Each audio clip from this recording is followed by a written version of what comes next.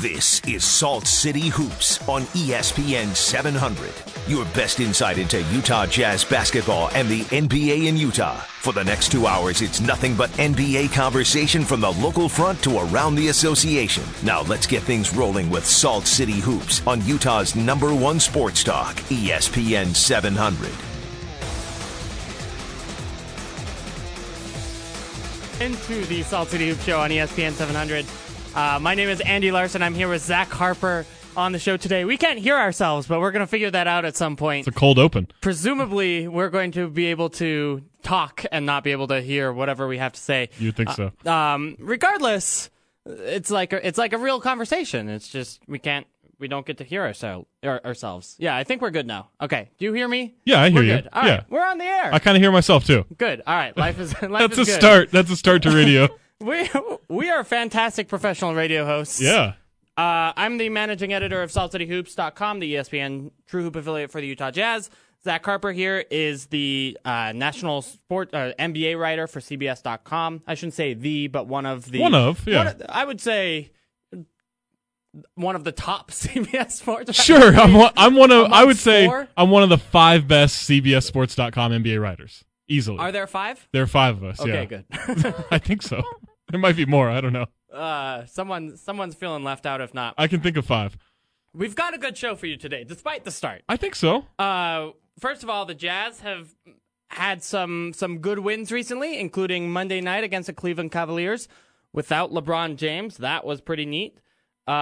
We had them beat the Sacramento Kings without, I guess, with everybody. So sure, without the Sacramento Kings trying is one way. They tried for like a quarter.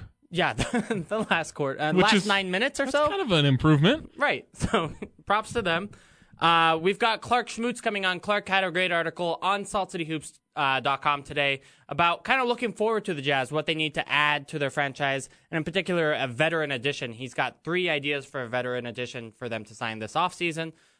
So we're getting a little bit going with a head start on the offseason talk, but, it's always kind of fun to do. So you're just assuming make the playoffs, upset Golden State, run through the Clippers in the second round, beat the Spurs, beat the Cavs, championship, let's get to the offseason. Yeah. That's how I took that. Fast forward, exactly. Sure. I'm simulating and then right. stepping into my NBA 2K simulation whenever anything goes poorly. Just for the offseason. Yeah. Right. Of course. No, I mean, it's kind of interesting to think about what this current Jazz team would look like with some veteran additions, right? And so yeah, absolutely. We'll talk about that with Clark. As always, we want to know your feedback on the show. Again, beyond the first 2 minutes. So I don't know. I feel like we're killing it right now. So if you could tweet us at Andy B. Larsen or at Talk Hoops, and then you can also call us 877-353-0700. All right, so let's talk about this Jazz Cavs game especially because. Sure. That may have been the most fun Jazz home game this year, and I mean it's a packed arena. There were a ton of highlights from that game, from LeBron James alley-oops to Rudy Gobert and ones to Shelvin Mack nutmegging somebody. Right. I mean, it was kind of an incredible spectacle. It was like a Freaky Friday between him and Kyrie Irving, where Shelvin hit everything. He's putting the ball through people's legs. Kyrie couldn't hit anything. Yeah. I mean, it was kind of a role reversal there. Well, okay, so to continue the Freaky Friday theme, how about Joe Ingles guarding LeBron James? It was sort of effective. Yeah. I was legitimately shocked, actually, at how effective it was. I mean, you tell Joe Ingles 2 years ago, in fact, I asked him this at practice today, if I told you 2 years ago when you're playing EuroLeague basketball that you're going to be guarding and starting against LeBron James and playing 36 minutes a night against him, or at least that night against him, you wouldn't have believed it, right? Right. And instead he came in and basically just gave him 10 feet and didn't let him get in front and forced some jump shots and playmaking. Here's why this works is usually LeBron doesn't go for his own scoring in the first quarter. So it kind of gives Joe a chance to settle in, maybe build up a little confidence. Joe giving him so much time or so much space on the floor actually works too, because LeBron can't hit a three-pointer this year. He's still under 30% on the year. He's been bad. So you kind of, you couple those two things and it allows Joe to build up a little bit of a rhythm, a little bit of continuity on the court with his teammates in that matchup, Plus, he knows he's got Favors behind him. He's got Gobert behind him. So he can press up a little bit if he needs to. He's a big enough body to where LeBron can't really push him around. So if LeBron uses his quickness and tries to score, okay, he's in trouble. But if LeBron's going to kind of be a little bit passive early on and try to get others involved, it works. Yeah, he did have 11 first-quarter points against the Cavs. So it seemed like some of that stuff was, transition getting out, which maybe that's sure. where your problem is with Joe, is Joe's not going to be able to get back with LeBron on those quick turnovers. No, but in his fairness, nobody is. Right, exactly. So, I thought it was kind of a smart move, actually. I expected Chris Johnson to be the starter instead of Joe Ingles. Chris Johnson kind of being a scrappy fighter sort of defender, maybe frustrate him a little bit. But I thought kind of the play of having Joe Ingles and then Trevor Booker later on in the game guard LeBron and kind of use their size against him in terms of just kind of strength and weight. Right. And prevent him from playing as much bully ball as he can at times. We had a couple of moments, too, where Chris Johnson was guarding LeBron, and he kind of seemed a little scrappy about it. Like, they're exchanging words, exchanging looks on what he thought wasn't a foul, maybe LeBron thought was a foul, and reach-ins and stuff like that. And I don't know, I like seeing that kind of confidence from Chris Johnson, in which he was, like, even though you're going against maybe the best player in the world, he wasn't really backing down. Maybe it was a battle of 23s. Maybe he felt like, no, I should be wearing 23, not you. Yes, Chris Johnson wants to take that number over from LeBron James and Michael Jordan. Seems doable. Yeah, why not? Why not? Do you think that was a case of the Jazz winning this game or the Cavs losing it? I know that's a stupid question, first of all. Sure. But do you think Quinn Snyder would like that question from you? No, of course not.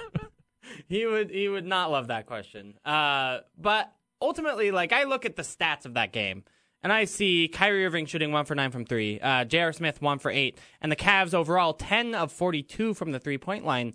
That's the third most 3-point misses of all time in any NBA game ever. So, you look at it and think if the Cavs would have made kind of their average at the 3-point line, you make 14, 15 3-point shots instead of just 10, the Jazz probably lose that game, right? Yeah, I think so. I mean, I think part of it was the road trip. The Cavs were on a 4-game road trip in 6 days. All 4 games involved back-to-backs. So the first 2 games were back-to-backs, second 2 games were back-to-backs. Okay. So that's a little tough, even though they were in L.A. for 2 of those games and had a good break in between the 2 middle games. I still think that's kind of a tough thing. You go into altitude, you're at the end of not a long road trip, but a long enough road trip, and the Jazz played well. I think for the most part, the Jazz went out there and played really well. I don't know how seriously the Cavs took them without Gordon Hayward. Yeah. And I don't know how fair that is to kind of accuse them of that, but at the same time, they didn't look all that, interested in really attacking. Yeah, I thought their defense was a little bit questionable, too. Right. I mean, there were a bunch of points throughout the game where Kevin Love would look and say, where's the help behind me if he was pump faked. They still don't have that figured out, it seems. And you can watch them in other games, and it seems like that. And I don't know, after a year and a half-ish, I guess you could say a year and 2 months since they made those trades for Mozgov and JR, I don't know. I feel like that defensive part hasn't gotten better. Now, it was really good during the playoffs last year, but you'd like to see a little bit more of that. Mozgov looked terrible defensively. He did, and it's weird. And you understand the mindset of this team. They're coasting. I mean, sure. I think there is a sense that, for example, LeBron James sat out actually tonight. Yes. Against the Dallas Mavericks, I was feeling that the Jazz were kind of being inconvenienced by that, obviously, in this playoff race with the Mavericks. But then I looked at the scoreboard, and they are up. What is it of right now? They're only up 2. Only up 2? Yeah, big fourth quarter from the Mavericks. Wow. 25-11 fourth quarter. I looked at it game. 6 minutes ago, and it was 17. It looked good 6 minutes ago. All right, well, never mind. I should never take anything for granted, I guess, with the Mavericks. I would never want to throw him under the bus because he's still one of my favorites. But J.R. Smith is 6 of 17, 1 of 8 from 3 for 13 points. I feel like it's his fault. It may be. Kyrie scoring? Kevin Love scoring? Sure. Come on, Cavs. You can't give up a 25-11 fourth quarter. I'm just disappointed. Anyway, the point is the Cavs are not trying. Sure. I guess this fourth quarter by the Cavs helps my point during this show, but does not help the Jazz during their playoff run. Right. You also look at what the Cavs did. They were 13 of 46 in that game on uncontested shots. Wow. Via SportsView. So 28%. I mean, that's, some of that you could look at and say, hey, the Jazz took them out of rhythm. That's always kind of a tough one to figure out. Did they just miss shots? Did the Jazz take them out of rhythm? So even when they have an open shot, they're kind of rushing it. I thought the Jazz played really good defense in that game, but I don't know if it was good enough to force that kind of a shooting night. Yeah, I thought they did a good job of keeping them outside of the paint, which is absolutely what you want to do. Absolutely, yeah. They were pretty lucky to get the results that they did from the Cavs outside shooting, which is good but not great. Yeah. But they got the win. That's what's important. And they got the win. I thought their offense, I mean, sure, they only scored 94 points, right? Yeah. But if you look at it, there were only 86 possessions in that game. So to score 94 points in that kind of half-court game against the Cavs defense was pretty impressive, especially without Gordon Hayward. Yeah, and that's what I thought was surprising, too, is that the Cavs couldn't capture the pace of the game. And ever since Tyronn Lue has taken over, it's been, we want to play at a quicker pace. We want to play faster, and that hasn't necessarily happened. They haven't been able to force that. They talked about not being able to play with that pace after the game. I asked Kevin Love about it, and he really couldn't figure it out. He said, I don't know. Sometimes it's just one of those nights. He said, we felt like we got stops when we needed to. We just couldn't do anything off of it. But it was good that the Jazz could dictate the pace against a better team. They did have 18 points off of 13 Jazz turnovers. So when they did get out of transition, it worked. But then the rest of it wasn't really there. But you look at the teams that are so good at forcing pace. I mean, some of that's off turnovers, but a lot of it's off long jumpers that miss, even off makes. You can run off makes that nobody was trying to run really in that game except for the turnovers. Yeah, that's a good point. Rodney Hood is very, very good, by the way. Yeah. Just the different ways in which he scores is incredible. I mean, 28 points in that game. At the rim, 4 for 9 from the three-point line. Mid-range, just at kind of every type of shot, from turnarounds to floaters to that sort of thing. I mean, we've talked about Rodney Hood before, certainly on the show, but it's really, really encouraging to see him play that well. And I thought it was interesting that Quinn Snyder called this game a conscientious game afterwards, right? Like, for you to score 28 points and shoot like J.R. Smith does is not that difficult. I guess, well, it may be for J.R. Smith, but if you're going to go out there and shoot 25 shots, you have a better chance of scoring 28 points. But Rodney Hood didn't do that. Was taking the right sort of shots within the offense, also playmaking and putting up big point totals as well. He looks so comfortable to me when he has the ball. Like, nothing's rushed. There isn't a panic no matter what the shot clock situation is or what the defensive situation is. He just looks comfortable, and that's kind of, I think we talked, one of the first times I was doing the show with you, it was kind of like, can Rodney Hood be one of those guys where even a good contest of his jumper isn't going to bother him if he knows he can get the shot off? And I think he's kind of becoming that, where it does look like even if you close out and you get a hand in his face, he doesn't really seem bothered by it. It's the same motion, it's the same follow through. It's just everything is so compact and so good and so much in rhythm. It seems like it's really helped by his vertical on the jumper. Yeah, he does get like he gets pretty higher up. Than most guys do, especially in the mid range with that much traffic. I want to back up my friend J.R. Smith here, where on the JJ Redick podcast. Okay. He had Kyle Korver on, and they named their 4 most underrated shooters. J.R. Smith was Kyle Korver's 4th most underrated shooter. So, there you go. Me and Kyle Korver believe in J.R. Smith. Who else? Do you remember who the other 3 were? For him, I know Steve Novak was named at one point. Rashard Lewis was named. I think that was one of Redick's. Peja Stojakovic was Kyle Korver's first mention. Underrated shooter, Peja Stojakovic. I think so. Really? I thought that's. It seems pretty rated to me. It's pretty rated. I don't know. Maybe he's forgotten. Maybe. I think you can say he's forgotten. I mean, he had until Chris Webber came back in that 2003-2004 season. Yeah, he was having an MVP style. I mean, KG was still going to win MVP, but Peja was right there. Yeah, no, that's a good point. Yeah, all right. So no one looks at him as like a top. Right. Guy. So maybe J.R. Smith and Peja Stojakovic are the same guy. That's what I'm saying. All right. Sure. I'm fine with it. There was also a fun altercation in that game, too, between Channing Frye and Trey Lyles, of all people. What an amazing altercation. So, What an incredible waste of time by the officials. Yeah, 8-minute review on that one. Trey Lyles bending over, has the ball, elbows Channing Frye in the groinal region. Sure. To use a technical term. That's definitely a medical term. Channing Frye takes offense to it, gets in his face. Sure. In the end, it's a flagrant 2 on Trey Lyles and a technical foul on Channing Frye, which was a second, which meant they were both ejected. And that was after 8 minutes of review. They really wanted to watch that over and over. Which I get. Like, even watching it now, it's hard to see if Trey Lyles made contact. Right? Yeah, well, I don't even know that you need to make contact on that. If they thought he was going for him, that counts as a flagrant 2. Flagrant 1 even seemed kind of crazy to me, except now with the way that things are called with flagrants, I get it. Yeah. So I didn't really have a problem with that. Elbows are called yeah, but flagrants. I think you have to show like an intention for that flagrant too. And I don't know how you possibly think that's intentional. Agreed. Yeah, I was confused by that as well. And talking to Trey Lyles after the game, he didn't think it was intentional. I mean, sure, he would say that if it were intentional, right? Like, I meant to elbow that guy there. Right. Channing Frye's he's an enforcer. Right. He had just blocked a couple of Derek Favors shots inside. Channing Frye played well that game. He was playing really well. LeBron has just called for an enforcer. Yeah. Saying he misses Kendrick Perkins and Udonis Haslem. Channing Frye saw those quotes and stepped up. He decided, I'm no longer a three-point shooter. Now I'm a brawler, and it's going to go. I did love that after the contact's made, and Frye clearly takes exception to it, as you would, they did the forehead-to-forehead tussle, where they're just like rubbing foreheads for no reason. That's always the funniest way to argue to me. Oh, for sure. It's great.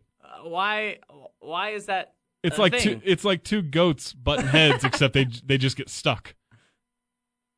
Yeah. That's what it looked like to me. It's kind of soccery. Yeah, it's a little soccerish, except no one took a dive, right? Right. If the first time Channing Frye hits him, Trey Ingles falls back. Then it's definitely a soccer move. But I mean, first of all, we just haven't seen an altercation in a Jazz game for a while since, I don't know, Trevor Booker took a swing at Blake Griffin in the preseason. Or no, Roy Hibbert, didn't he? He slapped Roy Hibbert. My favorite part of that is Alec Burks' look on his face, where he's just like, yes, this just happened. I love that this happened. I'm thinking 2 preseasons ago. Right, where he went after Blake. Blake Griffin. But, yeah, so we haven't seen a non-Trevor Booker fight in a very long time. I would have put my money on Joe. Yeah, I mean, Joe kind of got involved at the end in the talking, at least. Yeah. I thought it was semi-interesting that none of the Cavs went to, I don't know, join Channing Frye in his argument, I guess. Yeah, I mean, they weren't really trying in the game. They're not going to try at that point either. Right. No, that's fair. And you've only known the guy for a week and a half. Yeah, like how close can you be after a week and a half? It's not like anybody went to college with it. I don't think they have any Arizona guys, so. Yeah, no, it's just new guy's getting in a fight. Yeah, the new guy. Oh, here goes the new guy trying to make a name for himself. Yeah.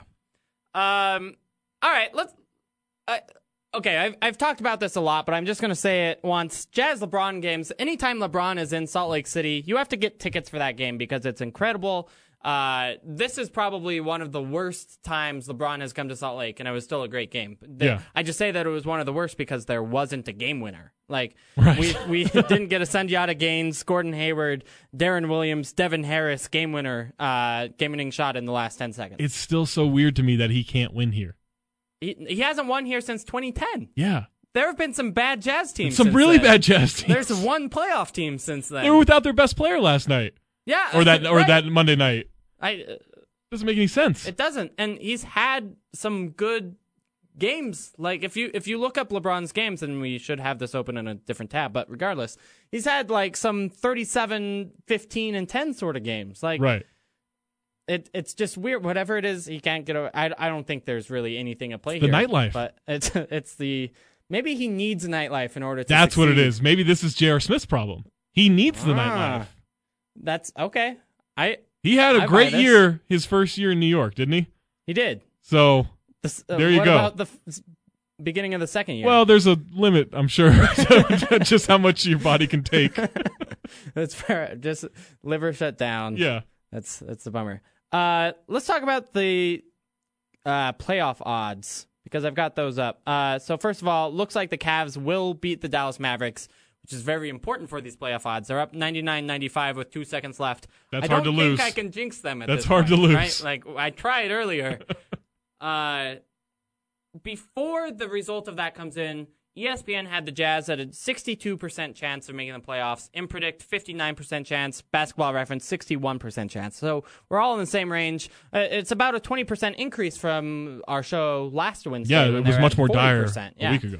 And I think you look at the average there and have to think it's a little bit over-exaggerated because the Mavericks play the Spurs on the last game of the season. Right. And there's no way the Spurs play their best players.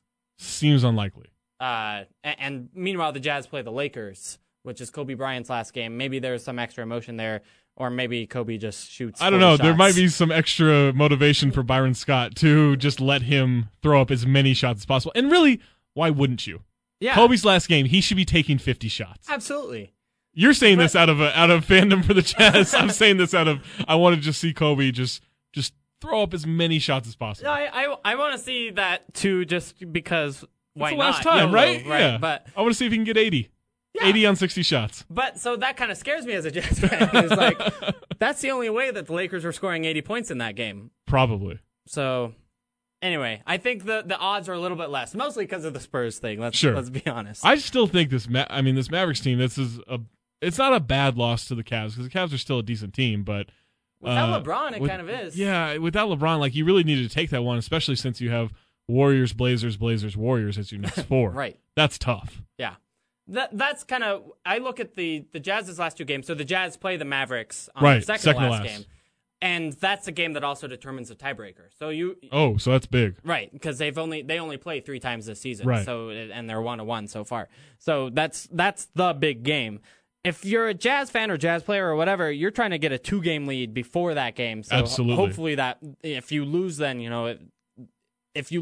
don't have to worry about it, I guess. Right. Because if you have a 1-game lead, I'm not sure it's enough. No, it won't be. I mean, you can't risk that, right? Right. You can't risk not having the tiebreaker. And basically, that's what happened to the Pelicans and the Thunder last year. Mm-hmm. Pelicans had the tiebreaker much earlier in the season, but the Thunder, it didn't matter what they did on the last night of the season. If the Pelicans won, they were out. And Rick Carlisle is such a good coach in one and done sort of important playoff games, and he'll absolutely treat it as one. Look what he's done with whatever is left of Darren Williams' body. Raymond Felton and Devin Harris and J.J. Barea as his main guard rotation. I mean, before this week, it was amazing. Right, before this week, it was incredible. And you throw in a broken Wesley Matthews who's working his way back, but you see it's just hard to come back from an Achilles injury like that. I mean, this team doesn't have that much talent. I know they have almost all-star Zaza Pachulia in there, and that helps. For example, right. Zaza Pachulia almost got voted into the All-Star game. But this Mavericks team is dangerous if it comes down to one of those last 2 games. You definitely have to build that lead. Zaza is probably their 3rd best player. Yeah, I'd take him over a broken Wes Matthews at this point. Okay, yeah, Wes Matthews next year probably is better. That's fair. Yeah. But still, that says something. Yeah, right. And I guess Portland's in the same boat with Mason Plumlee being their 3rd best player. So, anyway, or maybe Chris Kaman.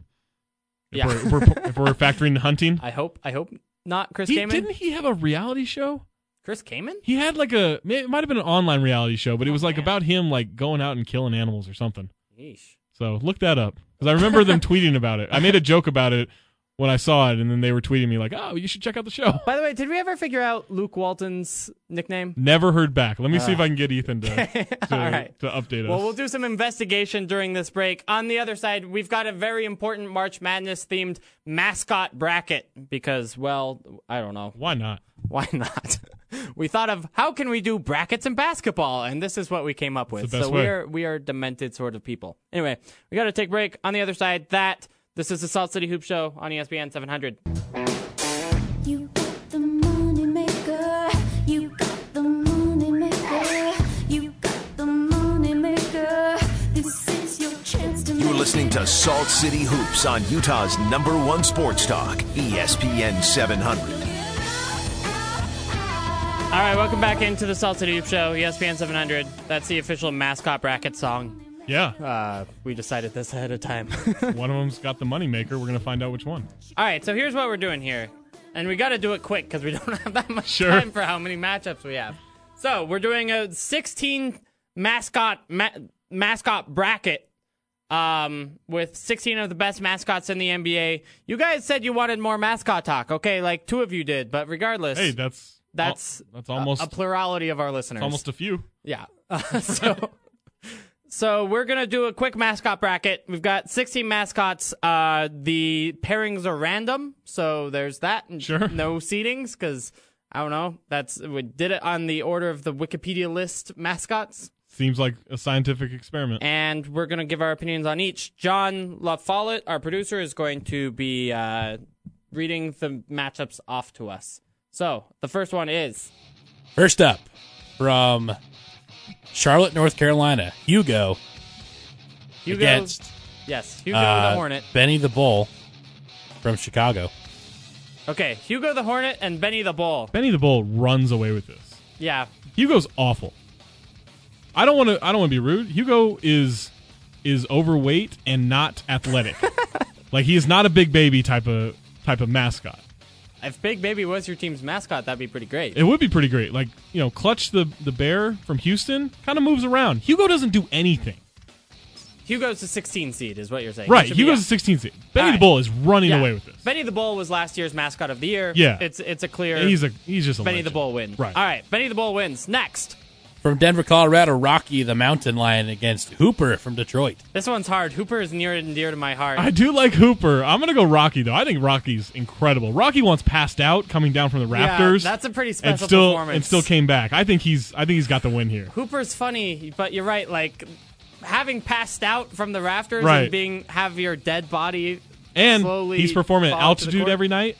You got to factor that in. That's probably why he passed out. Right? If you get too high in the rafters in Denver, you will probably just pass out. Then you're from 2 miles oxygen. up. All right. So Rocky wins that one? Rocky wins. Next. All right, next up, Clutch the Bear from Houston, Texas, and Chuck the Creepy Condor from Los Angeles. Chuck is out. I don't even care who he's going Really? against. Chuck is out. Oh, yeah, Chuck is out. Yeah. Chuck the Condor. I thought you were saying Clutch is No, out. Clutch is a lock here. Yeah, Chuck's Clutch got to the Bear go. is great. Kanye may redesign Chuck, and then we can revisit this.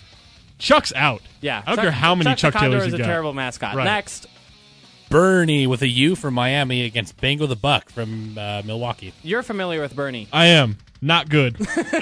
He's not good. I like Bango too. Didn't Bango break his leg or he tore his ACL or recently. Blew out his Achilles or something? He's back. You got to give Bango that kind of following, that kind of support. Definitely one of the best mascots in the league. Bernie is just not good at all. No. Does he do anything? Bernie did something on a hoverboard last year that I just couldn't. He did the Macarena on a hoverboard. That's maybe the most memorable thing he's ever done.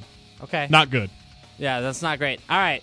Bango. Next. Crunch the Wolf from Minneapolis, or Minnesota, against Pierre the Pelican from New Orleans. That's Is this another is one this you're familiar with. Nightmare Factory Pierre, or is this redesigned Face-Off Pierre? This is a current edition of. Okay, Crunch has this then. Crunch is actually pretty good. If it was Nightmare Pierre, I wouldn't go against him against anybody because I would fear for my life. But I give it to Crunch. All right, yeah, I'm with you too. Current Pierre is kind of Chuck the Condor in his Right. plainness and Not good. He's too designed for kids, and I'm not one of those. So No, you're not a Crunch. kid officially. Stuff, the Magic Dragon from Orlando, and Phoenix the Gorilla, or Phoenix Gorilla. Ooh, I do like Stuff, and he had a good performance in the dunk contest. Yeah. with Aaron Gordon, but the Gorilla's a legend. See, but that's I think we're in for an upset here. Oh. I like Stuff the Magic Dragon for what he did for the second best dunk contest of all time. Okay, He was an integral part of that you dunk know what? contest. I'll go with you. This is an upset. Yeah, I The mean, Gorilla's out. the Gorilla's out. Plus, By the way, if you- the Gorilla's name is Go the Gorilla. Yeah, have you according to seen the movie Wikipedia. Congo? The gorillas don't fare well in that, except for one who knows sign language. I don't know the gorilla knows sign language. All right, Phoenix Gorilla out. Stuff the Magic Dragon in. Next. San Antonio's Coyote versus Slamson, the Lion from Sacramento. I do like Slamson. I'm familiar with Slamson. He is no coyote, though. The coyote is great. I thought about not including Slamson, but then I read his Wikipedia page. Sure. And it says, his name is a play on Samson in reference to the biblical hero, blah, blah, blah. But he has a backstory. He was born in South Africa with his mother Slamette and his father Sir Slam the Lion. Due to his family being very poor, the Sacramento Kings went to help him after losing their other dear beloved mascot, Gorilla, which used to Right. be, and he was shipped off to Sacramento, California to entertain kids in Arco Arena. Wait. There's a discovery story there. Wait, for you've got a Slamson. Sir, which Sir Slam that's the a Lion. knight, so it's some kind of royalty, but they were poor. I think they just got rid of their kid. I'm sorry that he comes from a horrible family, but I can't give him the nod. I mean, he might be maybe he's like a knight in the Robin Hood sort of sense. I don't Maybe. know if Here's the thing. The coyote can remove its eyes at any time. I respect that.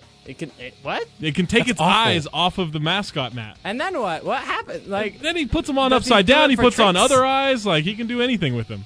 All right, yeah, that wins. Yeah, So coyote wins. Coyote wins? All right. Last matchup, Stripes the Raptor versus the Jazz Bear. I mean, I can't go against the Jazz Bear. I won't get out of the city alive. Yeah, I think the Jazz Bear has declined in recent years. We talked about this. The Yeah. Jazz Bear is getting older. He's less willing to take off people's shoes in the front row and I throw don't- them in the court. That's one of my favorite tricks. I don't get the motorcycle. the I don't see what that has to do with anything in starting a game. It's loud. It's really loud. That's it. Yeah. I think he likes motorcycles. I'm still gonna give the Jazz Bear. But he still does. He does some good things. Yeah. I really do like the taking shoes off rich people and throwing them. Sure, that's in great. The crowd or That's a stealing crowd their pleaser. things. I like his flirtatiousness with the arena's women. Sure. That's great. It's a lawsuit waiting to happen, but it's fun. And in general, anything that's a lawsuit waiting to happen Right. is a good thing It's in a great Mascot thing. land. It's a great thing. He can also dunk it and then squeeze through the basket. Yeah, that's a skill. So Jazz Bear in the first round. I think we got to do the second round now. Next round, in the excellent 8, Hugo from Charlotte versus Rocky from Denver. No, Benny. Benny won. Keep track Did of this. Benny win? Benny won, yeah. Yeah, 'cause Benny I think I we got said all the other Hugo ones. was terrible. That's right. You did say that. Benny the Bull from Chicago versus Rocky the Mountain Lion. I gotta go Benny. I just think Benny's great. What are the good things about Benny? He chased the starters who were the Basketball Jones back then around an arena. Oh, That was great. That's Okay. a great video for online if it's still up. okay. He's great at interacting with the crowd. He's great at mocking officials.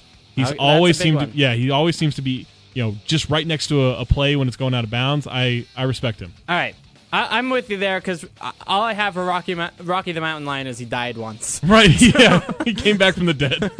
That's pretty impressive. Don't It get is me impressive. wrong. No, I would be very scared of a zombie mountain lion. It's just hard for me to vote against last year's Mascot of the Year. Right. And your strong belief in Benny Yeah. the Bull. So Benny the Bull wins. Next. Clutch the Bear versus Bango the Buck. I gotta go Bango. Yeah? Yeah. Clutch looks too much like a stuffed animal. He looks like a mouse. Right, that's another thing. I don't know if it's a bear or a mouse. He's like I am familiar with bears. I literally met a bear today. You held a bear I held in a your bear arms. today. A baby bear. Just Sure. so people don't. I still think they're terrifying. The thing had claws. They got big old adult claws Right. as babies. They just don't know what to do with them yet. They're just bad at them. Yeah. Yeah. Clutch doesn't look like the bear I No, held. he doesn't. Not at all. So I think that's Bango's win. Yeah. All right. Bango wins. Next. Crunch the Wolf versus Stuff the Magic Dragon. Ooh.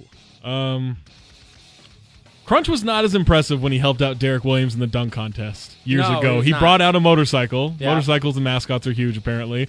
But it wasn't a lot of fun. So I'll go with Stuff. Yes. Recency bias. Again, Stuff was a lot of fun. Did every assist on the first try. Sure. Admittedly, a lot of them were just standing there. Right.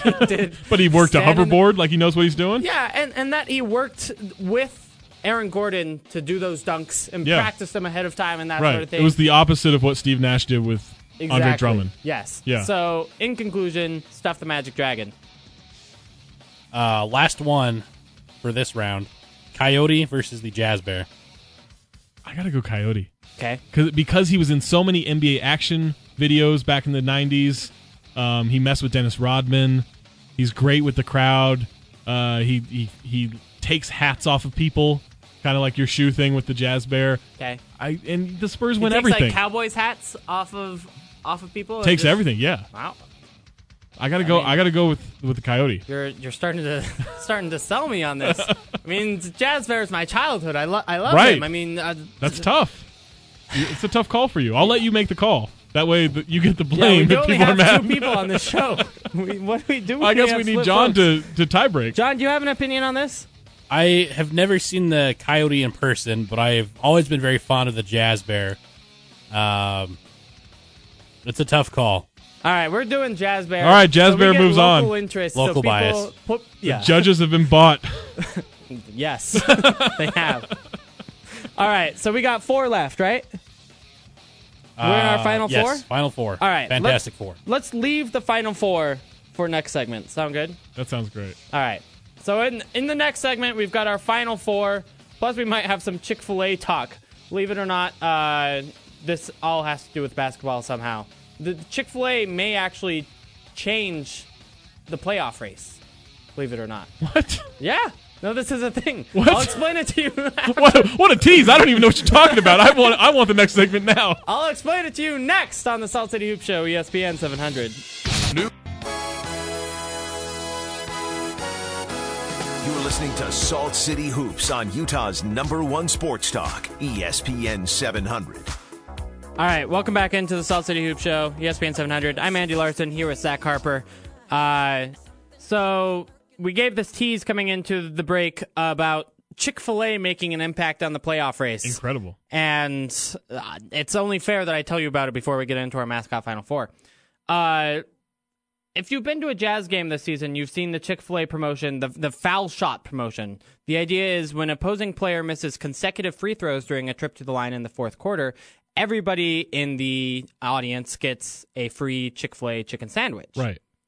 That means people get crazy whenever They anyone go is nuts. at the line in one of these three arenas that do it. That's Utah, Chicago, and Washington, by the way. Okay. And if you look at the stats, opponents shoot very poorly during fourth quarters in Salt Lake and Chicago. In fact, in Salt Lake, they only make 71.7% of their free throw opportunities in the fourth quarter. That's low. Average in the fourth quarter is 75%. Right.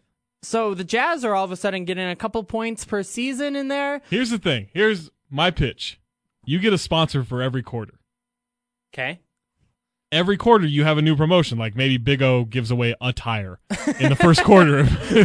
Tires are expensive. Sure. All right. We'll throw something around. Maybe an air Tenth of a gauge. tire. Maybe Okay, yeah. an air gauge for your tires or Sure, something. but people love Although free every things. game that would be excessive. You don't that's the need like thing. 5. If you're a season ticket holder, you don't need like 5 air It's gauges. got to be something food, right? Like Probably. It's the only thing you need that many of. All right. Trident Sure. gives away a pack of gum. Love it. Fresh of your breath for unfresh free throws. Yeah. Okay. That's what we say. I love it. Yeah. So, and then same thing, just 2 missed free throws? Two missed Can free we throws. do other kinds of things? Can we do like every time? What if we did like consecutive like 3 missed threes in a row? Yeah. I'm anything like that. I mean, Yeah. missed. So you got to get the fans very involved, right? Like, Sure. Yeah, I guess, all right, that could be a quick turnaround of like, oh, no, this guy's shooting a 3. Right. And then if we have a review for whether or not it's a 2, that may take some of the luster out of it. Yeah, maybe that's what you do is if you can goad them into a flagrant foul Sure. or something. Yeah, that's a good idea. Every opponent technical foul gets you a free burger. Yeah. No, that worked out in Detroit years ago against Indiana, so that I think we should definitely get the crowd into a frenzy.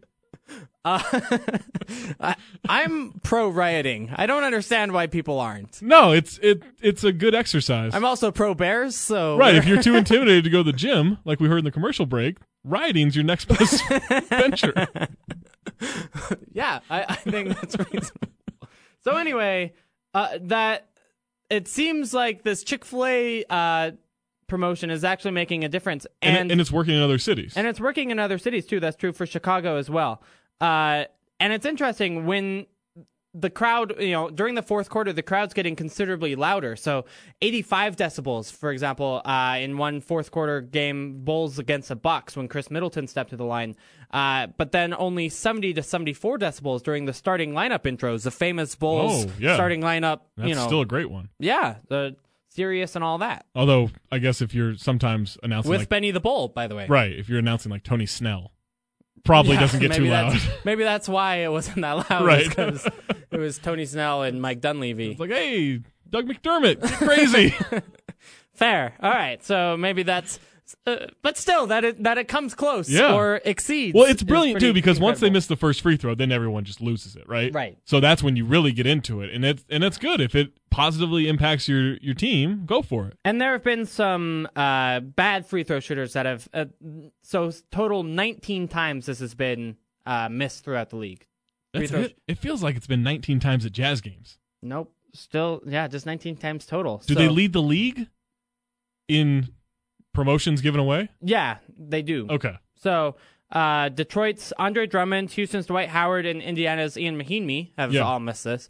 But then some solid free throw shooters have missed too, including Anthony Davis, Mario Chalmers, KG. Some decent free throw shooters have missed 2 in a row, and maybe due to that. I mean, there was a quote from a player here, and I have to find it in the article, but he says it actually makes an impact. It's hard not to notice when somebody gets louder. Kevin Seraphin, says, you try to focus, but you definitely hear it and think about it because it gets so much louder all at once. And his teammate, Lou Amundsen, did Missed. it here. Yeah. Missed here. Sasha Vujacic shushed the crowd. But Seraphin said when he was on the Wizards, he used to cheer with the fans. He was getting loud Now too. He also wanted a chicken sandwich. Now, do they get the chicken sandwich? He said- Well, I guess they have tickets for the game, right? Yeah. So you could just take one of those tickets. I said I wanted my chicken sandwich! Yeah. Exclamation point! How could you not? It's delicious. Yeah, I'm in. The players are in. more teams around the league should do this. I'm thrilled the Jazz do. Yeah, every team should do it. All right, so to mascot bracket. We've got our final 4 of our mascot bracket. Thank you for this important music, John. This adds to it. It does Atmosphere. add to it a lot because, after all, we're talking about a bracket of NBA mascots here. So, this is what we've been reduced to. Should I feel as much shame about this as I do? Because I feel some shame about this is what we're doing in our radio show. In the Frenzied 4, we have Benny the Bull Don't answer that. from Chicago and Milwaukee's Bengal the Buck. Central Division rivalry. Yeah, this is a really good one. All right, so here's how. As you get towards the end, do you feel like a bull would beat a buck in a fight? I do. I do because they have pointy horns. Right. We're not running with the deer, are we? In Pamplona? No, we're running with the bulls because they're terrifying. Yeah. So Benny the Bull gets it. That's my reasoning here. All right, I'm with you. I like Benny. Yeah, Okay. I'm in. We have some new information in this next We do. matchup, by the way. Go Very ahead, John. important. The other side of the Fantastic Four, Stuff, the Magic Dragon from Orlando against the local Utah Jazz Bears. Now this seems rigged to me. So the Jazz Bear, literally 10 minutes ago, Haley Burns, who we both know. Yes, quite familiar. Jazz, what is her job title? She's a digital content reporter. Okay, for the Utah Jazz. Cool. I don't know Sounds that. great. That's going to be bad. Regardless, she tweeted out a video just 10 minutes ago of the Jazz Bear juggling bowling balls. Now that takes strength and coordination. Yes. That's impressive. He did drop one at the end of the video. Okay, but, well, he's not perfect. he's not perfect. But he tried. He's going out there, new lengths, new distances. Like I said, he can dunk it and then pull himself into the rim and Sure. go through the basket himself. That's some Space Jam stuff. That is. Here's my question to you. Have you seen Game of Thrones? Yeah. Okay. Have you seen The Revenant? No. But you held a bear today. I held a bear today. I'm very familiar Do you with think bears. a dragon from Game of Thrones could defeat that bear that you held today? Yes. I held a baby bear, though. I guess there are baby dragons, too. Yeah, In- I mean, in I think Game at of some point there Thrones. are. Yeah. Yeah, in like the first season, right? Or Right, yeah, second there's season, baby whatever. dragons. They were adorable. Yeah, so if we count the baby dragon versus Okay, so the baby bear, dragon versus the baby bear? Why might go bear? I think the thing had some size on it. it had some size, but it was very bad at moving. Like Okay. it was kind of flailing. I guess if and not it can't walk yet. for are the example. dragons pre-flight? These baby dragons? Dragons are pre-flight. Okay, then I got to go bear. Dragons have fire though. I don't think they were. Do they have fire yet? If they're pre-flight, I don't know. remember. It's Also, been a while. dragons aren't real, so it's Right. hard to figure Also, that out. okay. Imagination aside, I'll go bear. Jazz Bear moves on to the final for me. The dunk contest though. Yeah, but Stuff did lose the dunk contest. Did lose it. All right, yeah, no, you're right. Stuff doesn't have that big of a repertoire, Right. I think, is a problem. Like, Right. we only know his work from the dunk contest. And other than that, he looks pretty ridiculous. That's true. All right, Jazz Bear wins. In the rigged NBA mascot championship, we have Benny the Bull from Chicago and the Cinderella Utah Jazz Bear. Okay, now I've always wanted to watch a bull and a bear fight. You got to think the bull would win, right? Because I of don't know. the pokey horns. All right, I've seen The Revenant, and that bear goes to town on Leo. Yeah, I mean, it really does some damage. but Leo lives. Leo's also not a bull, though, so I got to factor that in. Don't you think the bull would be tougher? I do. You know what? I got to go with Benny because I'm a fan of the starters in the Basketball Jones. Okay. So he helped them with a video back in the day. That counts for me. And now you're And- helping Benny. And the bear dropped a bowling ball at the end of that video. I need perfection if you're going to win. I like that he's trying new things. Sure. I mean, This is the best thing we've ever done. I like innovation in the mascot sphere, so I'm going with the bull too. Oh, wow. And I'm sorry about that, but I do just feel like the Jazz Bear has somewhat declined in recent years. He's Wow. not going down the stairs on the sled as much, only like a couple times a season. Yeah. He used to go at the very top of the ladders and do handstands, Sure. and now he's just on the top of the ladders and not doing handstands. Right. I mean, there's a drop-off He there. fell last game. He was trying to walk on the handrail. Oh, or yeah, stand on the he handrail. He slipped. fell. That's because they're circular. Well, Right. I mean, Just a that bad is idea. trying to do these things Yeah. is ridiculous. Right. And again, innovation in the mascot sphere. But Yeah, I mean, it's just not. It's not what it used to be. I So- think Jazz Bear 5 years ago wins this, Yeah, but now there's a reason it's Benny the Bear 2016. won Mascot of the Year in 2015. if you can cut together a bunch of Benny the Bull highlights and put it to one shining moment, we have use for you. John, while you're around. All right, we got to take a break. On the other side, we're going to bring on Clark Schmutz, fellow Salt City Hoops writer. He's got a great article on what veteran presence the Utah Jazz need to add in the offseason. We'll be talking about that with him next on the Salt City Hoop Show, ESPN 700.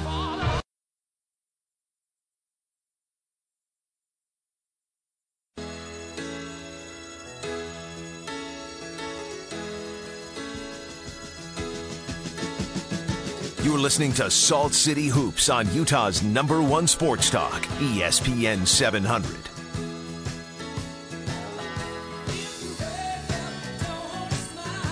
All right, welcome back into the Salt City Hoop Show on ESPN 700. I'm Andy Larsen alongside Zach Harper. I run SaltCityHoops.com, the ESPN Troop affiliate for the Utah Jazz. Zach Harper is an NBA columnist for CBSSports.com. John LaFollette is our producer. Every week, he's a stellar person, an individual, and chooses good music for our intros on many occasions. And a reader of Mascot matchups. Yeah, Like you would not believe. he gets paid to do that.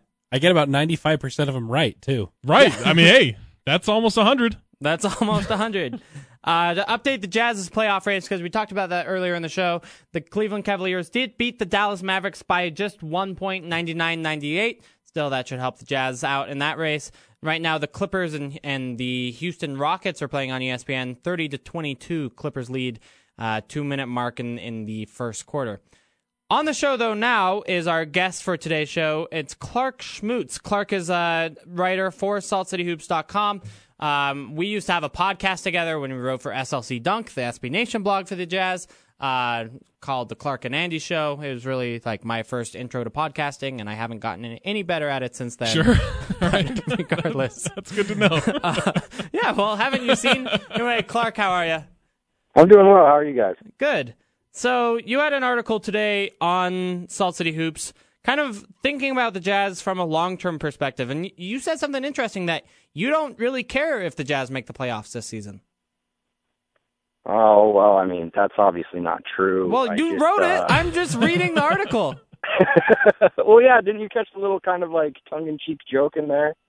Apparently not. I just said I'm not going to like live and die by every game because, what does it really matter? Obviously, I want them to make the playoffs. I just, this has been such an up and down emotional roller coaster the last few days that it's just, I'm kind of throwing my hands up in the air and giving up, but it's a lot of fun. And I'm back invested. I definitely watched the Mavericks Cavaliers game tonight, which I never would have if I didn't care. Okay.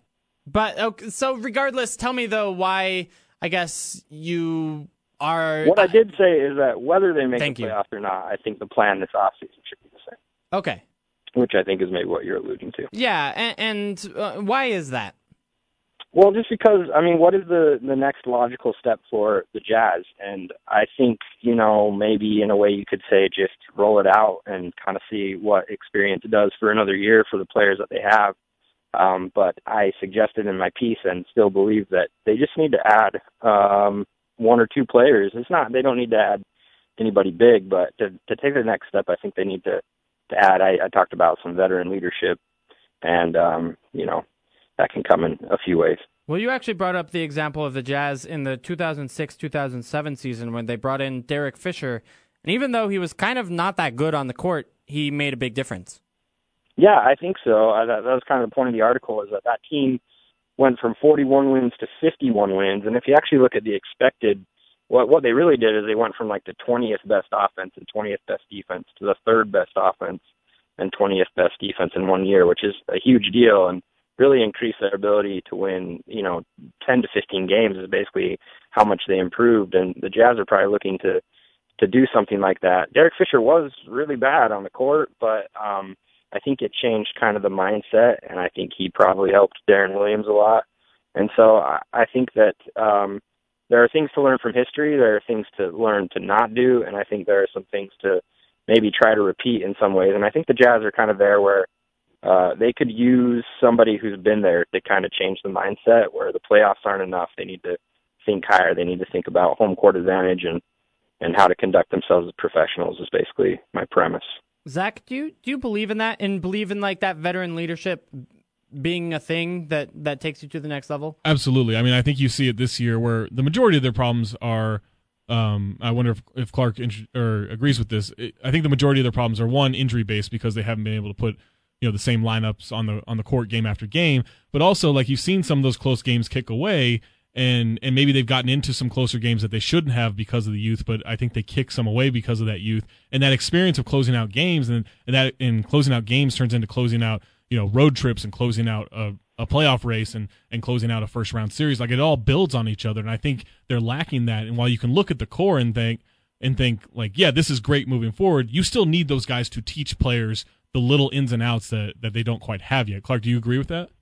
Yeah, I absolutely do. Definitely with the injury part, I think the Jazz, would be a lot better, and also their chemistry would be better. They'd just have more time together if they didn't have so many injuries. But yeah, I mean, you look at I think I mentioned it in the story, the Olympics, how players sometimes just have their best year after having a summer with the U.S. Olympic team, and people say that that's because they learned some habits and maybe they changed their diet and they learned from some of the stars that have done it before. But I think Andy and I have talked about this a lot. We're not huge believers in the momentum idea and leadership, but I think it is true that, and in fact, I was just looking at Twitter tonight, Bobby Marks, the ex-GM or front office guy with the Nets, said the exact same thing about the Pistons tonight. He said Pistons need some people who've been there before to help them learn how to win close games because they just lost a close one to Atlanta, and it made me think of the Jazz.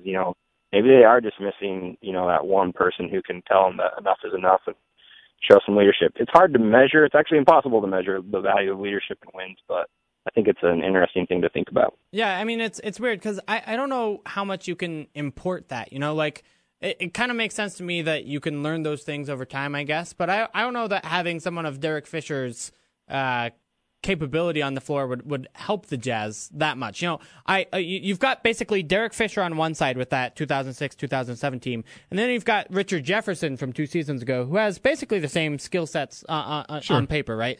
Or at least veteran leadership skill set of guy who's been there before, been to a finals, but then that obviously didn't make a difference. The Jazz had their worst season in the last decade. Yeah, I mean, I don't really know what to say to that. And in the same breath, Derek Fisher probably wasn't a very positive part of maybe the Oklahoma City Thunder teams that he finished with. Right. I think you can argue that he hurt them pretty badly. He was really bad for the Jazz. I was looking at his stats. I was kind of shocked at how bad he was. I just remember Michael Redd going for a career high of 56 points or something against the Jazz that year just because he was our starting shooting guard and he couldn't guard anybody in the league. But I don't know. I mean, it's hard to explain. There are other reasons to explain why the Jazz improved so much, but I just know the stories I've heard about him and the way he talked at media day. And like I said, maybe it was something completely different, but I still do think the Jazz could use. They definitely need another player, I think, just for depth. But I think they might be able to look at a veteran, and I think it would be useful if that veteran were better than Derek Fisher was at that time. So do you think that? Do you think that player has to be a guard, has to be a big man, has to be a wing? Does it matter where it comes from, or just that they get one of those guys?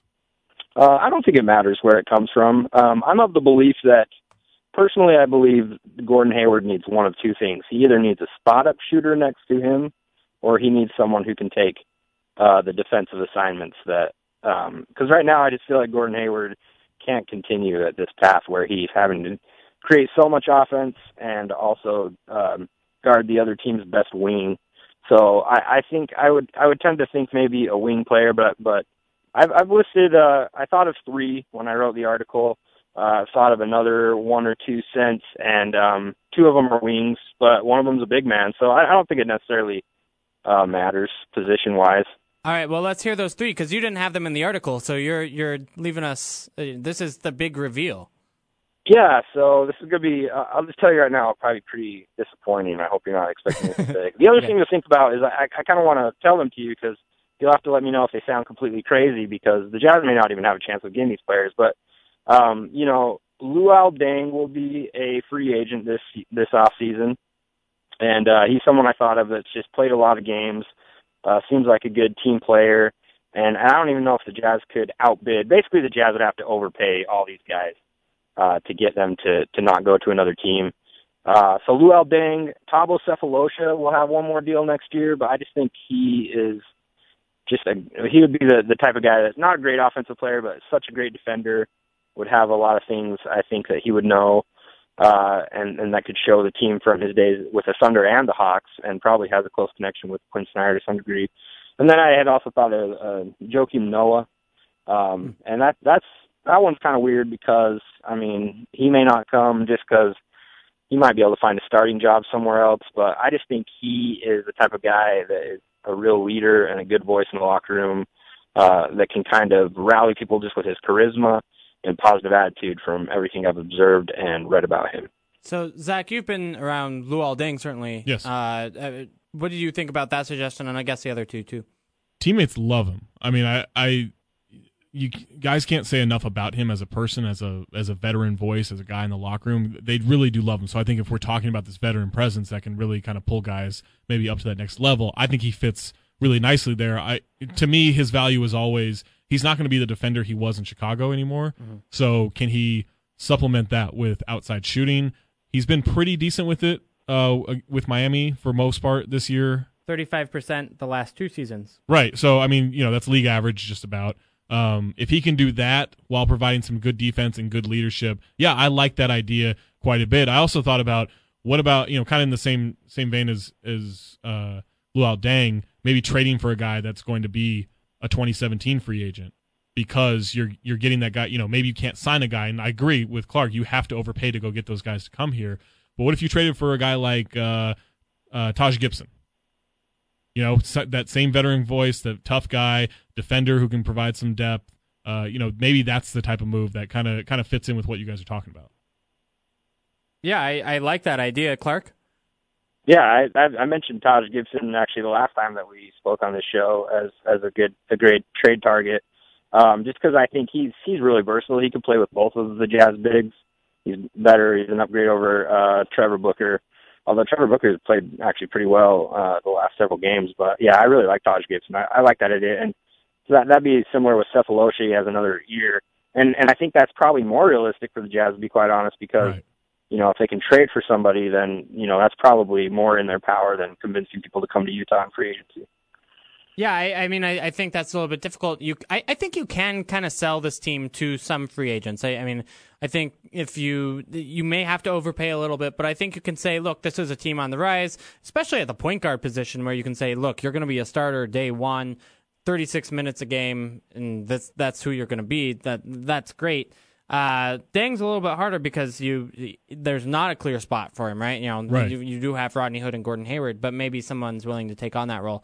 I like Deng a lot. I mean, he's got the 11th best RPM amongst small forwards this year. Has been pretty. I wouldn't say definitely efficient from offensively. I guess he's a 15 PER guy, but quite frankly, that looks pretty good for Jazz wings right now. Yeah, and like I said, you could maybe Luol Deng you might be able to sell on a smaller role, but maybe even decreased minutes. He's still playing 32 minutes. But if you could say, I don't know, like what is Deng gonna get on the market? The Jazz have the ability to pay like a huge amount of money, as most teams do. But if they can take what a player might make in the next 3 years and put that in the next 2, where they can afford to pay a player like that, they might be able to convince them to take, a higher per year. I've thought of that a lot, but if you offered somebody, a 2-year, $30 million deal, even if they thought they'd get a 3-year, $30 million deal, that might be intriguing to them. The Jazz could certainly afford that the next 2 seasons. Yeah, I think so. I mean, do you think that there's a point with a free agent coming to the Jazz in the next year or two where you would actually think, oh my God, that's an overpay? Because I kind of feel like it's going to be hard to judge what a bad contract's going to be in the next 2 years, because the money's going to be so insane and it's going to go to everybody, and everyone has to spend this money in some way. Do you feel like there could be a signing with the Jazz? Like, let's say they gave Luol Deng 4 years, $75 million. Sounds like a lot, right? But is it really that much with the jumps? Would you really have a problem with that? That's a problem for the Jazz, just because they would have Rudy Gobert is going to be making a max contract in 3 years, and if they hope to bring back Hayward, and Favors will have to be repaid in 3 years. So, I mean, they would have to choose. Basically, if they paid Luol Deng that, they would have to choose, Rodney Hood or Gordon Hayward would be gone, essentially, in the next 2 years. But in the next 2 years, they can basically give whatever. They could give, a 2-year max or do a LeBron James type contract to almost anybody, and it wouldn't feel like too much probably. And that's their problem. They have to decide. Eventually, they're going to have to decide who they want to pay and keep around. And these sort of veteran presences would be eligible for like the big max money too. Like Luol Deng has played in the NBA for 10 seasons, so he's getting 35% of the cap. That's $35 million. If you wanted to do a 2-year max, that's 2 years, 70, which is so much money. That sounds like a lot. It's a ridiculous. But to Zach's point, I mean, there's people that get paid to think about this and do this kind of stuff, and there is some amount of money that I'm sure they're willing to pay certain people that would seem like a ton, but wouldn't be too much. Yeah, I mean, it's an interesting point to think about, though, is what is the next step for this team? I mean, clearly they have a starting lineup, or at least a group of 4 players that works really well together. And then it's kind of figuring out, okay, how do you add to that and to making that next step next year, especially to keep Gordon Hayward around as he'll be a free agent in the summer of 2017. Yeah, I mean, we have several lineups now. You basically take our 4 best players, Rodney Hood, Gordon Hayward, Favors, and Gobert, and put them with almost anybody, and those lineups are great. They've looked great with Shelvin Mack. They've looked great with Raul Neto, and last year they looked really good with Dante Exum. And then to close games, smaller sample size, but with Alec Burks in there, all of a sudden they look great. So the trick is finding out how to, maintain those leads that they can build. But you've said this before, that's a good problem to have, the starters being good and the bench being a problem. The Jazz they're so close. They just need that one guy or even just a couple decent guys with good chemistry to come in and give them a boost, and they could make a 10-game jump next year, and I wouldn't be surprised, not at all. Yeah, I think that's a good point. Especially with health too. Yeah, with health too. Do you think that's possible they have too many guys in the core? Oh, yeah. Well, it depends on my core is probably those 4 guys with Dante Exum. Sure. I just mentioned it. They're going to have to choose. Financially, they're going to still be forced to choose because even though the cap is going to go up, I mean, Gobert's going to make, $27 million in his first year if he gets a max deal, and those max salaries are going to, jump in proportion. The Jazz are never going to be able to afford to pay, more than 2 or 3 max guys. So they're going to have to choose who that is and be really smart on the fringes of their roster. Yeah, and that's where you kind of look at contracts like Alec Burks, maybe, who's getting paid $11 million in the last year of his contract, and say that might be too much for a 6-man sort of luxury that we may not be able to keep by that point. Yeah, I mean, and we've talked about this, especially if they sign Jared Dudley, I think he would be more valuable to the team next year than Burks right off the bat, and he would be much cheaper than that. You have to find a bunch of guys that play, better than their contract is, and a lot of times that's through rookies that, Rodney Hood's going to outplay his contract for several years, but that's another one I thought of. What about, I mean, this is crazy, but if you could convince, I don't know why the Bucks would do this, but if you could lock in someone who had a longer-term max contract from the last CBA, I'm thinking it's just be like a Chris Middleton and could pry him away, his contract would look fantastic the next several years. Just, things I've thought about. But the Jazz are going to have some definite interesting salary issues to deal with coming up. I like that you're dreaming too. I just don't really, think there's really any good. way Chris There's Middleton. No reason the Bucks would give him up. But, right. If you could upgrade, Rodney Hood's going to be more expensive than Chris Middleton probably in 3 years when his rookie contract is done. Yeah, and so, I mean, these are kind of the tough questions, and they're good questions to have, but at a certain point, you can have too many good players. Yeah, I definitely agree. And this is why the idea from earlier in the show that you need to have a sponsor for missed free throws for every single quarter, that's going to help pay the luxury tax bill, and that way you can afford more of these guys. I mean, yeah, absolutely. I mean, whatever they need to do, they need to get Vivint on the jerseys probably, or some other. I don't even know what big companies in Utah do it, but whatever they can do to pay this money, they need to pay the players.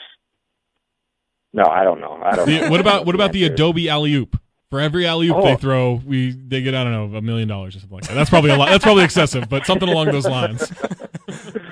Yeah, I do wonder sometimes. I can't even remember who sponsors the three-pointers, but I just wonder like how many times they're kind of like pulling their collar because they're like, oh boy, the Jazz are actually shooting three-pointers this year. So I wonder at what point they're going to be like, that was really fun how we did that for a while, but it was more fun when Jerry Sloan was coaching. Yeah, we may need a Mountain American Credit Union bailout at some point because the Jazz are shooting too many threes. Exactly. They're like, there's too many threes. How about $10 a three and we'll call it a day. But yeah, never too many sponsors. That's the key. No, I mean, to the Jazz's credit, they've told me that they will pay anything up to the luxury tax moving forward. They've gotten those assurances from ownership. So it's not that the Jazz are being cheap. It's then once you get into the luxury tax, then you have these crazy extra bonus payments, and that's what's hard to get to unless, you have every quarter sponsored and all the other creative ideas we're thinking of. Anyway, Clark, thank you so much for joining us on the show. Everyone can follow Clark at Clark Pojo is your Twitter handle. And, of course, your writings on saltcityhoops.com. Did I miss anything? No, that sounds really good. Cool. All right. Well, thank you so much, Clark. Have a good one. Yeah, absolutely. You guys take care. That was Clark Schmutz, at Clark Pojo on Twitter, writer for Salt City Hoops, joining us on the line. Had a good article today about the Utah Jazz, kind of moving forward, maybe adding a veteran presence to the squad. Before we go into the break, I wanted to look at the standings real quick and kind of do an update on where we stand as of this moment. And again, we're kind of in a interesting position in the Eastern Conference where we've got a clear top two of Cleveland and Toronto. Cleveland, with their win tonight, now goes 2.5 games above Toronto. And then just a mush of teams from 3 to 10, really, that could all conceivably make the playoffs. I mean, you look at the Miami Heat at 39 and 28 is only 5.5 games ahead of the Chicago Bulls, who are in the 9th seed at 33 and 33. Yeah, and that's a big loss for Chicago tonight against Washington. It's a big loss for Detroit against Atlanta. Like neither of those teams could make up any ground with the other team losing, and Washington just within range with that win, where they're a game and a half back. I mean, you really are getting to a point where it looked like the Celtics were kind of surging to that 3 seed, and now they've fallen back to 5, and they could, in a week they could be back to 7. Yeah, pretty easily. Absolutely. I mean, you look at the teams 3 through 6 in the Eastern Conference. Miami's 9 games behind the Cavs. Atlanta and Boston are both 9.5 games back, and then Charlotte's 10 games back. That's 4 teams within 1 game of each other. Yeah. I mean, So, very muddled Eastern Conference, I think it's fair to say. I'm shocked that Miami is where they are, given the way we've kind of talked about them early in the season. I mean, I know they've had some really kind of health problems plus continuity problems, I think. Big time, yeah. A huge move for them was moving Hassan Whiteside to the bench. And now he's a super 6-man for them, and it's been a great role. They've brought Amari Stoudemire into the starting lineup, and it just works. I don't really know how it works in 2016, but it works. That's you would not think that would work on paper. Mm-mm. Then meanwhile, in the Western Conference, Golden State and San Antonio, again, still your clear top 2 teams in the West. Spurs are 3.5 games back from the Warriors, which sounds a lot less than it is because the Warriors are not losing 3.5 games for the rest of the season. Even though the Spurs do play the Warriors 3 more times between now and the end of the year. Twice at home? By the way, we have less than a month left in the NBA regular season. Yeah. It's pretty crazy. In no time, we'll have 40 games and 40 nights, as they say on TNT. Of the NBA playoffs. Yeah. That's right. Oklahoma City 3-1 tonight against the Boston Celtics, 130-109. I thought Boston was better defensively than that. The Clippers. Boston's good if you don't have a superstar. Okay. And then when you have a superstar, they kind of give crumble. up 130 points. Los Angeles, the Clippers are in 4th. They currently lead the Houston Rockets 56-37. Yo. So, yikes. Memphis still 5th, still hanging in there despite having 6 players. Right, they do, and they're not 6 good players. No, yeah, we'll talk about them more next segment. I've got that slated out, but still, what they're doing is unreal. It's kind of crazy. Yeah. 6 Portland Trailblazers, 26 games behind the Golden State Warriors at 35 and 33. Houston is 34 and 33 right now before they probably lose this game. I keep jinxing it, but they're down 17. This is the Clippers. This is the Clippers. They could collapse. They are in Houston. We have seen this before. We've seen this play. And Dallas did indeed lose tonight to the LeBron James free Cleveland Cavaliers They're now exactly 500, 34-34, with 4 incredibly difficult games coming up. And the Jazz just 1 game behind them in the loss column, which is the important part of that. 1.5 games back. Mm-hmm. So, 1.5 games back. Jazz have won 3 in a row now. Meanwhile, the Dallas Mavericks lost their last one. They're 4 of their last 6. I guess the Jazz are 4 of their last 6, but they had lost 7 was it 6 in a row before that? Something like that, yeah. So 6 of their last 7. Plus 4 difficult games against the Blazers and Warriors coming up. Blazers and Warriors coming up, and the Jazz have the Suns, who can be plucky. Yeah, and then we have a tank battle, by the way, this weekend between the Suns and the Lakers. So. Huge tank battle. Anyway, that's kind of your update of the playoff picture. It's gonna look like in the movie Eastern... Fury. Yeah, just a big tank battle. Lovely. Have you've seen tankathon.com, right? Yeah, that's one of my favorite sites. You got to go there. Tankathon.com, by the way, just has it's the standings, but in reverse order, so you can know who's tanking the best. There's glory to having those odds. They update the odds on who has the best chance at a top 3 pick or the number 1 overall pick. You can follow them on Twitter at Tankathon. They're great. Yeah, it's brilliant. Go check it out, tankathon.com. Anyway, we gave you we gave you the top of the standings. If you want to know the bottom, go to Tankathon. And just so you know, the Lakers are only 47 games behind the Golden State Warriors right now. Oh. So there you go. 47! We're in March. That's so many games. All right. Let's take a break. On the other side, we're going to do Around the NBA next on the Salt City Hoop Show, ESPN 700.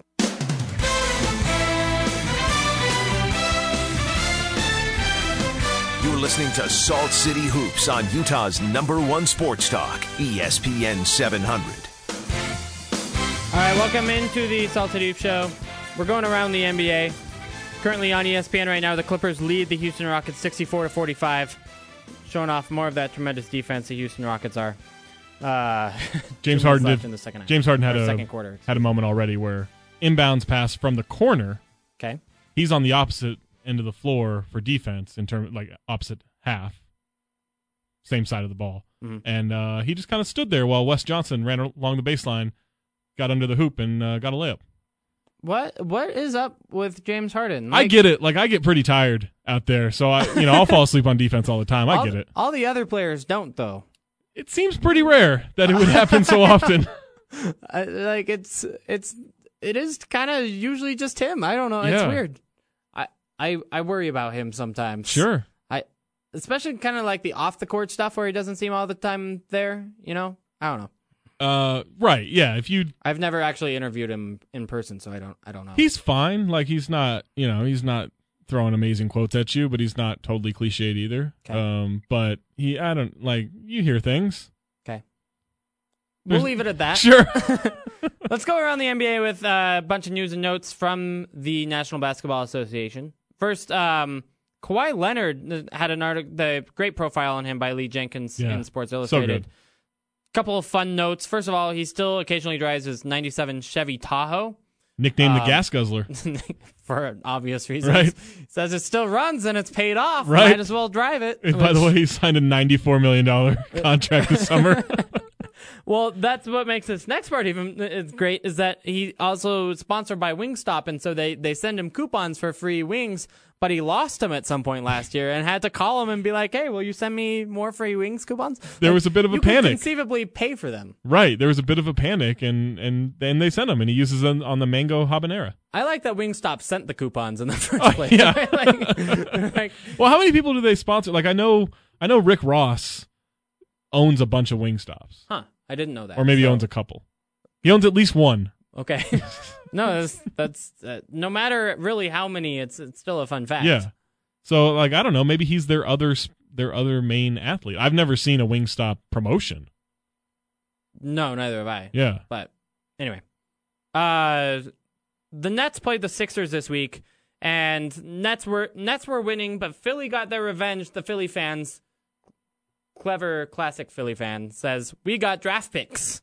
They chanted, we got draft picks, which of course the Nets don't for the next right. seasons. The Nets don't. Which good luck with that. Sean Marks and Trajan Langdon, who are their assistant GM now.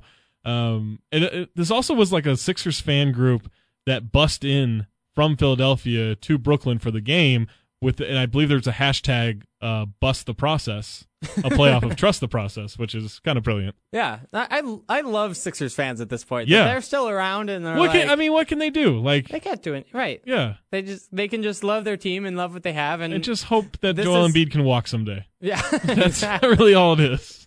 There are videos of him on the internet doing things. I don't know how much I believe those videos. There's a story in Jonathan Abrams' fantastic new book, by the way, Boys Among Men, just so good. But there's a story in there of Joel Embiid when he was first kind of in the league. He would order something from different restaurants once he realized like you get food delivered. Okay. So it would be like order an appetizer from one restaurant, an entree from another, for the same meal, a drink from until he had a completed meal. so the Sixers rebuild is going really well. Him and Kawhi should talk. Yeah, they really should. Kawhi would be so offended. Just right. Like, what? Do you get coupons for Wait, all these you're places? paying for this full price? Jonathan Givney of Draft Express says that Ben Simmons isn't the top prospect in the 2016 NBA draft, which I think is interesting. It's kind of been a almost a foregone conclusion that he'll be the number one prospect, but it doesn't seem like that. There's certainly debate in NBA front office circles about who will be number one. By the way, Ben Simmons also signed with Clutch Sports, will be represented by Rich Paul. That's LeBron's agency, by the way, LeBron-funded agency. They hired his sister, I believe. Clutch I saw did? in an article by Adrian Wojnarowski about they hired her like a year or two ago. Wow, which seems kind of like cheating. It does to me. That seems like some kind of tampering or some kind of against the rule. I also think we're going crazy about this Ben Simmons stuff. In terms of too much hype for Ben Simmons? No, too much scoring at the moment. Now that the season has ended and he didn't want to play in the NIT, so then the team declined, which I don't know why they couldn't just not let him play and then the rest of the guys get to play. I don't get why that's he is the thing. kind of their team. Sure, but I think we're going overboard with this criticism right now because we didn't get the season we wanted from him. We didn't get that Carmelo Anthony lead a team to an NCAA championship moment, and I think while I do think there are holes in his game and maybe the attitude is a problem, his game's much more suited for the NBA than it is for college basketball. Yeah. So he's going to be fine. Yeah, I completely agree with that. I want to see him and Dante Exum on the same team. And Joe Ingles, is that not too much to ask for? No, I think that's a lock. They're Australians. They should be together. Right, that's how it works. I think that's reasonable. Ramona Shelburne wrote another good article. Basically, just read all these people that we mentioned all the time. Yeah. Read good Jonathan writers. Abrams, Lee Jenkins, Ramona Shelburne wrote an article about Phil Jackson, who feels, quote-unquote, increased urgency to fix the Knicks, including this idea that Phil Jackson might coach the team for home games only next season, while Kurt Rambis would handle the road games. Now, Carmelo Anthony said that wouldn't fly. Right. It wouldn't. And you're right. Like I get the idea of wanting Kurt Rambis to coach fewer games. Yes. That I'm on board with. I get that. And but I get wanting Phil Jackson to coach more games. Sure. Because I think he's shown he's a better NBA coach than probably an NBA GM. Yeah, I think so. Although he inherited a mess. So I think we need to give him and he fair. wanted to tank the first year. So I think we need to give him a little bit of a leash there. But he floated this idea with the Lakers years ago of just coaching home games. And Dr. Jerry Buss, I believe, said no. Right. And this Which is just reasonable. it's never going to happen. And some people have looked to look at the Luke Walton, Steve Kerr situation. It could be somewhat like that as long as it's the same voice. I think that's a very rare situation. Yeah. In which it would work. I think most situations it would be a disaster. Yeah, I agree. I mean, you have to have that positive reinforcement of winning all the time. And by the way, in 3 weeks, we're going to have John Calipari may make a move back to the NBA rumors. Those are also crap. That's never going to happen. Okay. Thank you. He's not a good. He was a bad NBA coach. I think he knows it, and he's a great college ambassador. Can he get as much money in college as he can in the NBA? I don't know, but he's getting a lot. Yeah, he makes he makes more than we do. I feel that's confident true. saying that. Yes, he does. Wow, if you guys saw our salaries, oh boy. And you and I are definitely pulling in 7 figures. Oh, definitely. Right. I mean, we're legends. Someone asked me for my photo today. I saw that. I'm a famous person. And Aaron Falk took the photo. Yeah, the guy didn't know who Aaron was, which I think is hilarious. That's but great. He knew who I was. All right. Didn't you get compared to Kyrie Irving in some way? Well, he has gotten photos with the full list: Kyrie Irving, Jabari Parker, sure, Andy Larsen. Right. So I mean, that's the big three I would form if I was going to make an NBA team. Yeah, absolutely. Yeah. Anyway, DeMarcus Cousins declared on Sunday, so he was suspended this weekend for his altercation with George Karl, in particular, just screaming at him. Yeah. And George Karl suspended him, and DeMarcus Cousins said it wasn't the team that suspended him, it was, in particular, George Karl, which, I don't know, kind of makes sense to me that he's the guy who screamed at you and he's your coach. He probably has that right. Vlade backs DeMarcus in many cases, but it did say, like, all right, well, we had to set an example here. Like, you can't just do this. And, it doesn't matter. George Karl is going to be fired. They'll go on to the next coach. That's not going to work. DeMarcus Cousins will demand a trade. He'll get traded. It'll probably work in the next place. Kings will be destroyed. But you think he gets another coach? Yeah, they can't bring George Karl back for another year. No, I completely agree. Yeah.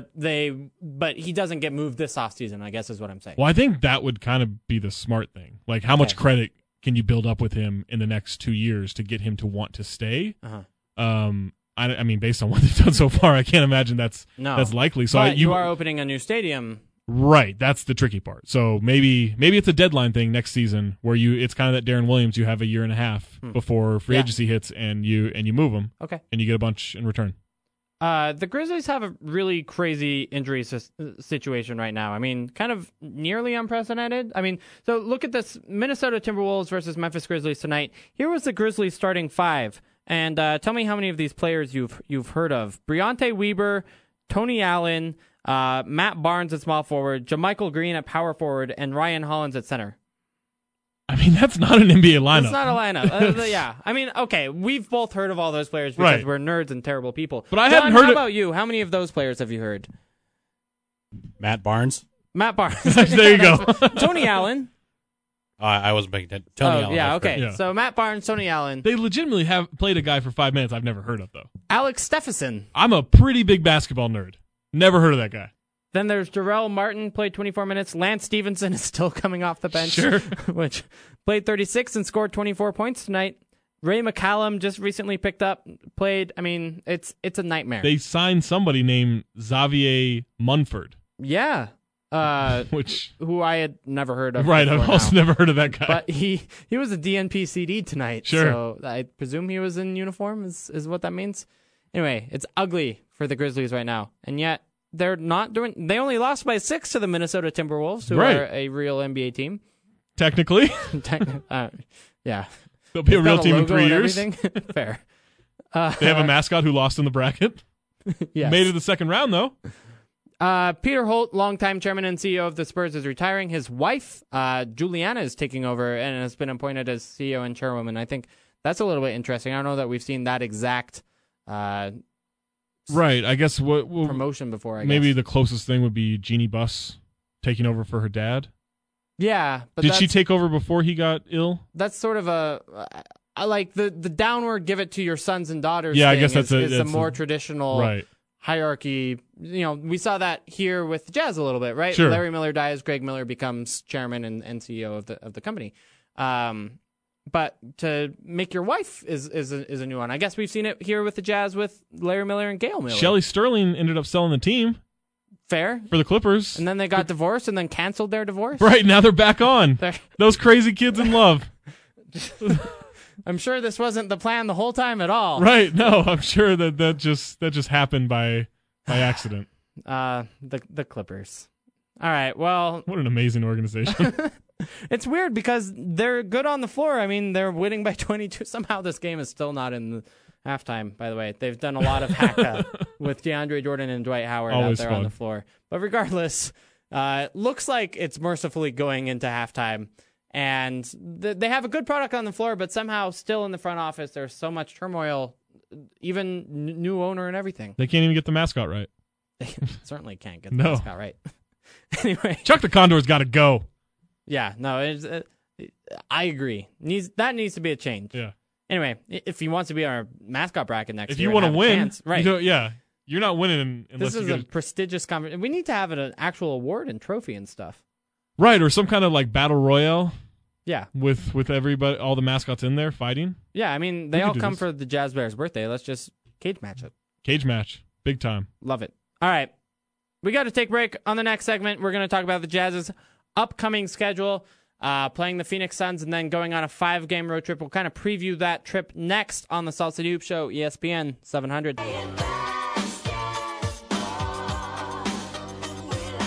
You're listening to Salt City Hoops on Utah's #1 sports talk, ESPN 700.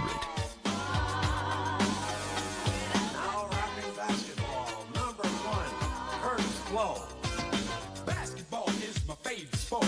I like the way they dribble up and down the court, just like I'm the king on the microphone. So it's Dr. J and Moses Malone. All right, that's Curtis Blow, basketball. Everybody's favorite basketball-themed Curtis Blow song. He likes the way they dribble up and down the court. Yeah. Just anybody? Because there's certain guys I don't want to watch dribble. Like Kevin Martin, I would never want to watch dribble again. Okay. No, I thought you were going to say some big man, but no, I want to see big men dribble a lot. But okay, I'm fine with that. Yeah. Okay, so Kevin Martin, no more dribbling for you. So yeah, as long as Curtis Blow is not talking about Kevin Martin. I really do like Neil Walk's idea, who's the center from the 70s idea, that like, what if we just didn't keep score in basketball games and instead treated it like we treat ballet, this like beautiful symphony of athletic motion, and just enjoy it for its own merits rather than care so much about the score. So the Globetrotters? Except the Globe, yeah. I mean, they keep score, but they don't really keep score. That's true. But, yeah, okay. Fine. So the Globetrotters. I love the Globetrotters. Yeah, but it just makes me sad that it's already done, you know? Right. Like, and we already know what it looks like. Sure. Well, maybe like that old Nike commercial. With the dribbling, the squeaking shoes, the freestyle. Okay. That's kind of that idea. Yeah, that's similar. It's interpretive dance, essentially. Basketball definitely has like this sense of style much more than other sports do, right? Like in football, there's no sense of style from anyone other than like Cam Newton. Right. Of individuality, I guess. Right. Like every once in a while, you get a running back who's got a unique style to how they run, but that's about it. Yeah. Baseball in the field a little bit, but not, and hitting. Sure, like certain windups, like I guess if you want to count like batting stance and different swings and stuff, you can kind of parse that out a little bit. But yeah, for the most part. And I think not having helmets really helps the NBA too, just certainly in terms of player identification. They should definitely not add helmets. And that sort of stuff. That would be a disaster. Yeah, don't. That's not on the table. But right, I know you can sell ads on the helmet, but don't do it. All right, let's look at the Jazz's schedule coming up, and it's kind of an interesting one. First of all, they play Phoenix at home tomorrow at Vivint Smart Home Arena. 7:00 game, and then go on this 5-game road trip where they play at Chicago, at Milwaukee, at Houston, at Oklahoma City, and then at Minnesota. Now, there are some winnable games in that trip, and there are some, I guess, losable games too with at Oklahoma City. Big ones at Houston, depending on how Chicago is right now.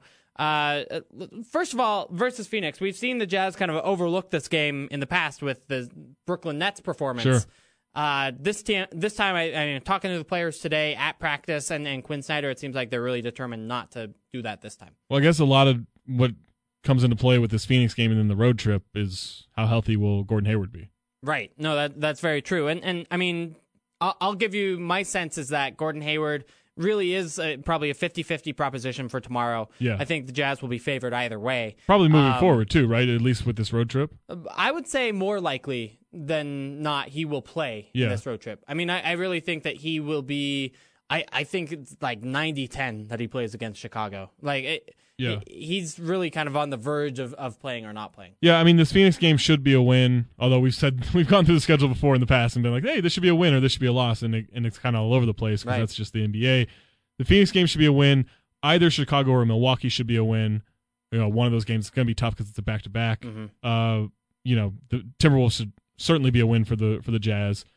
There's no reason not to go 3-3 in these next 6 games. Yeah, I agree. That's kind of that should be the baseline, right? That should be the baseline, and you hope for 4-2 probably wins against. You can win against Houston. That's huge, just for the standings alone. Right? Yeah, if you can win against either.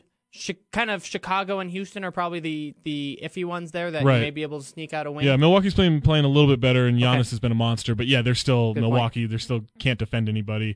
OKC may be interesting because this team is not as great as they were when the Jazz faced them in the early parts of the season. So maybe this fourth quarter thing that they've been such a disaster the last 3 weeks or so. Maybe that comes back to bite them against the Jazz. That's true. And then I look at their 130-point performance tonight against the Boston Celtics, and I would play different than the Celtics did. That would be my strategy. You would not give up 130 points? I don't think it's a good idea. I'm not a basketball coach, but I don't think it's a good idea. You were a basketball coach. I was, and we never gave up 130. That's good defense, my friend. That's well done. All right, that's our show for today. This is Salt City Hoops Show. Check us out on ESPN. On saltcityhoops.com. We are the ESPN True Hoop affiliate for the Utah Jazz. If you missed any of the show, check it out as a podcast on iTunes, Stitcher, or saltcityhoops.com. Andy Larsen, Zach Harper signing out for Salt City Hoops, ESPN 700.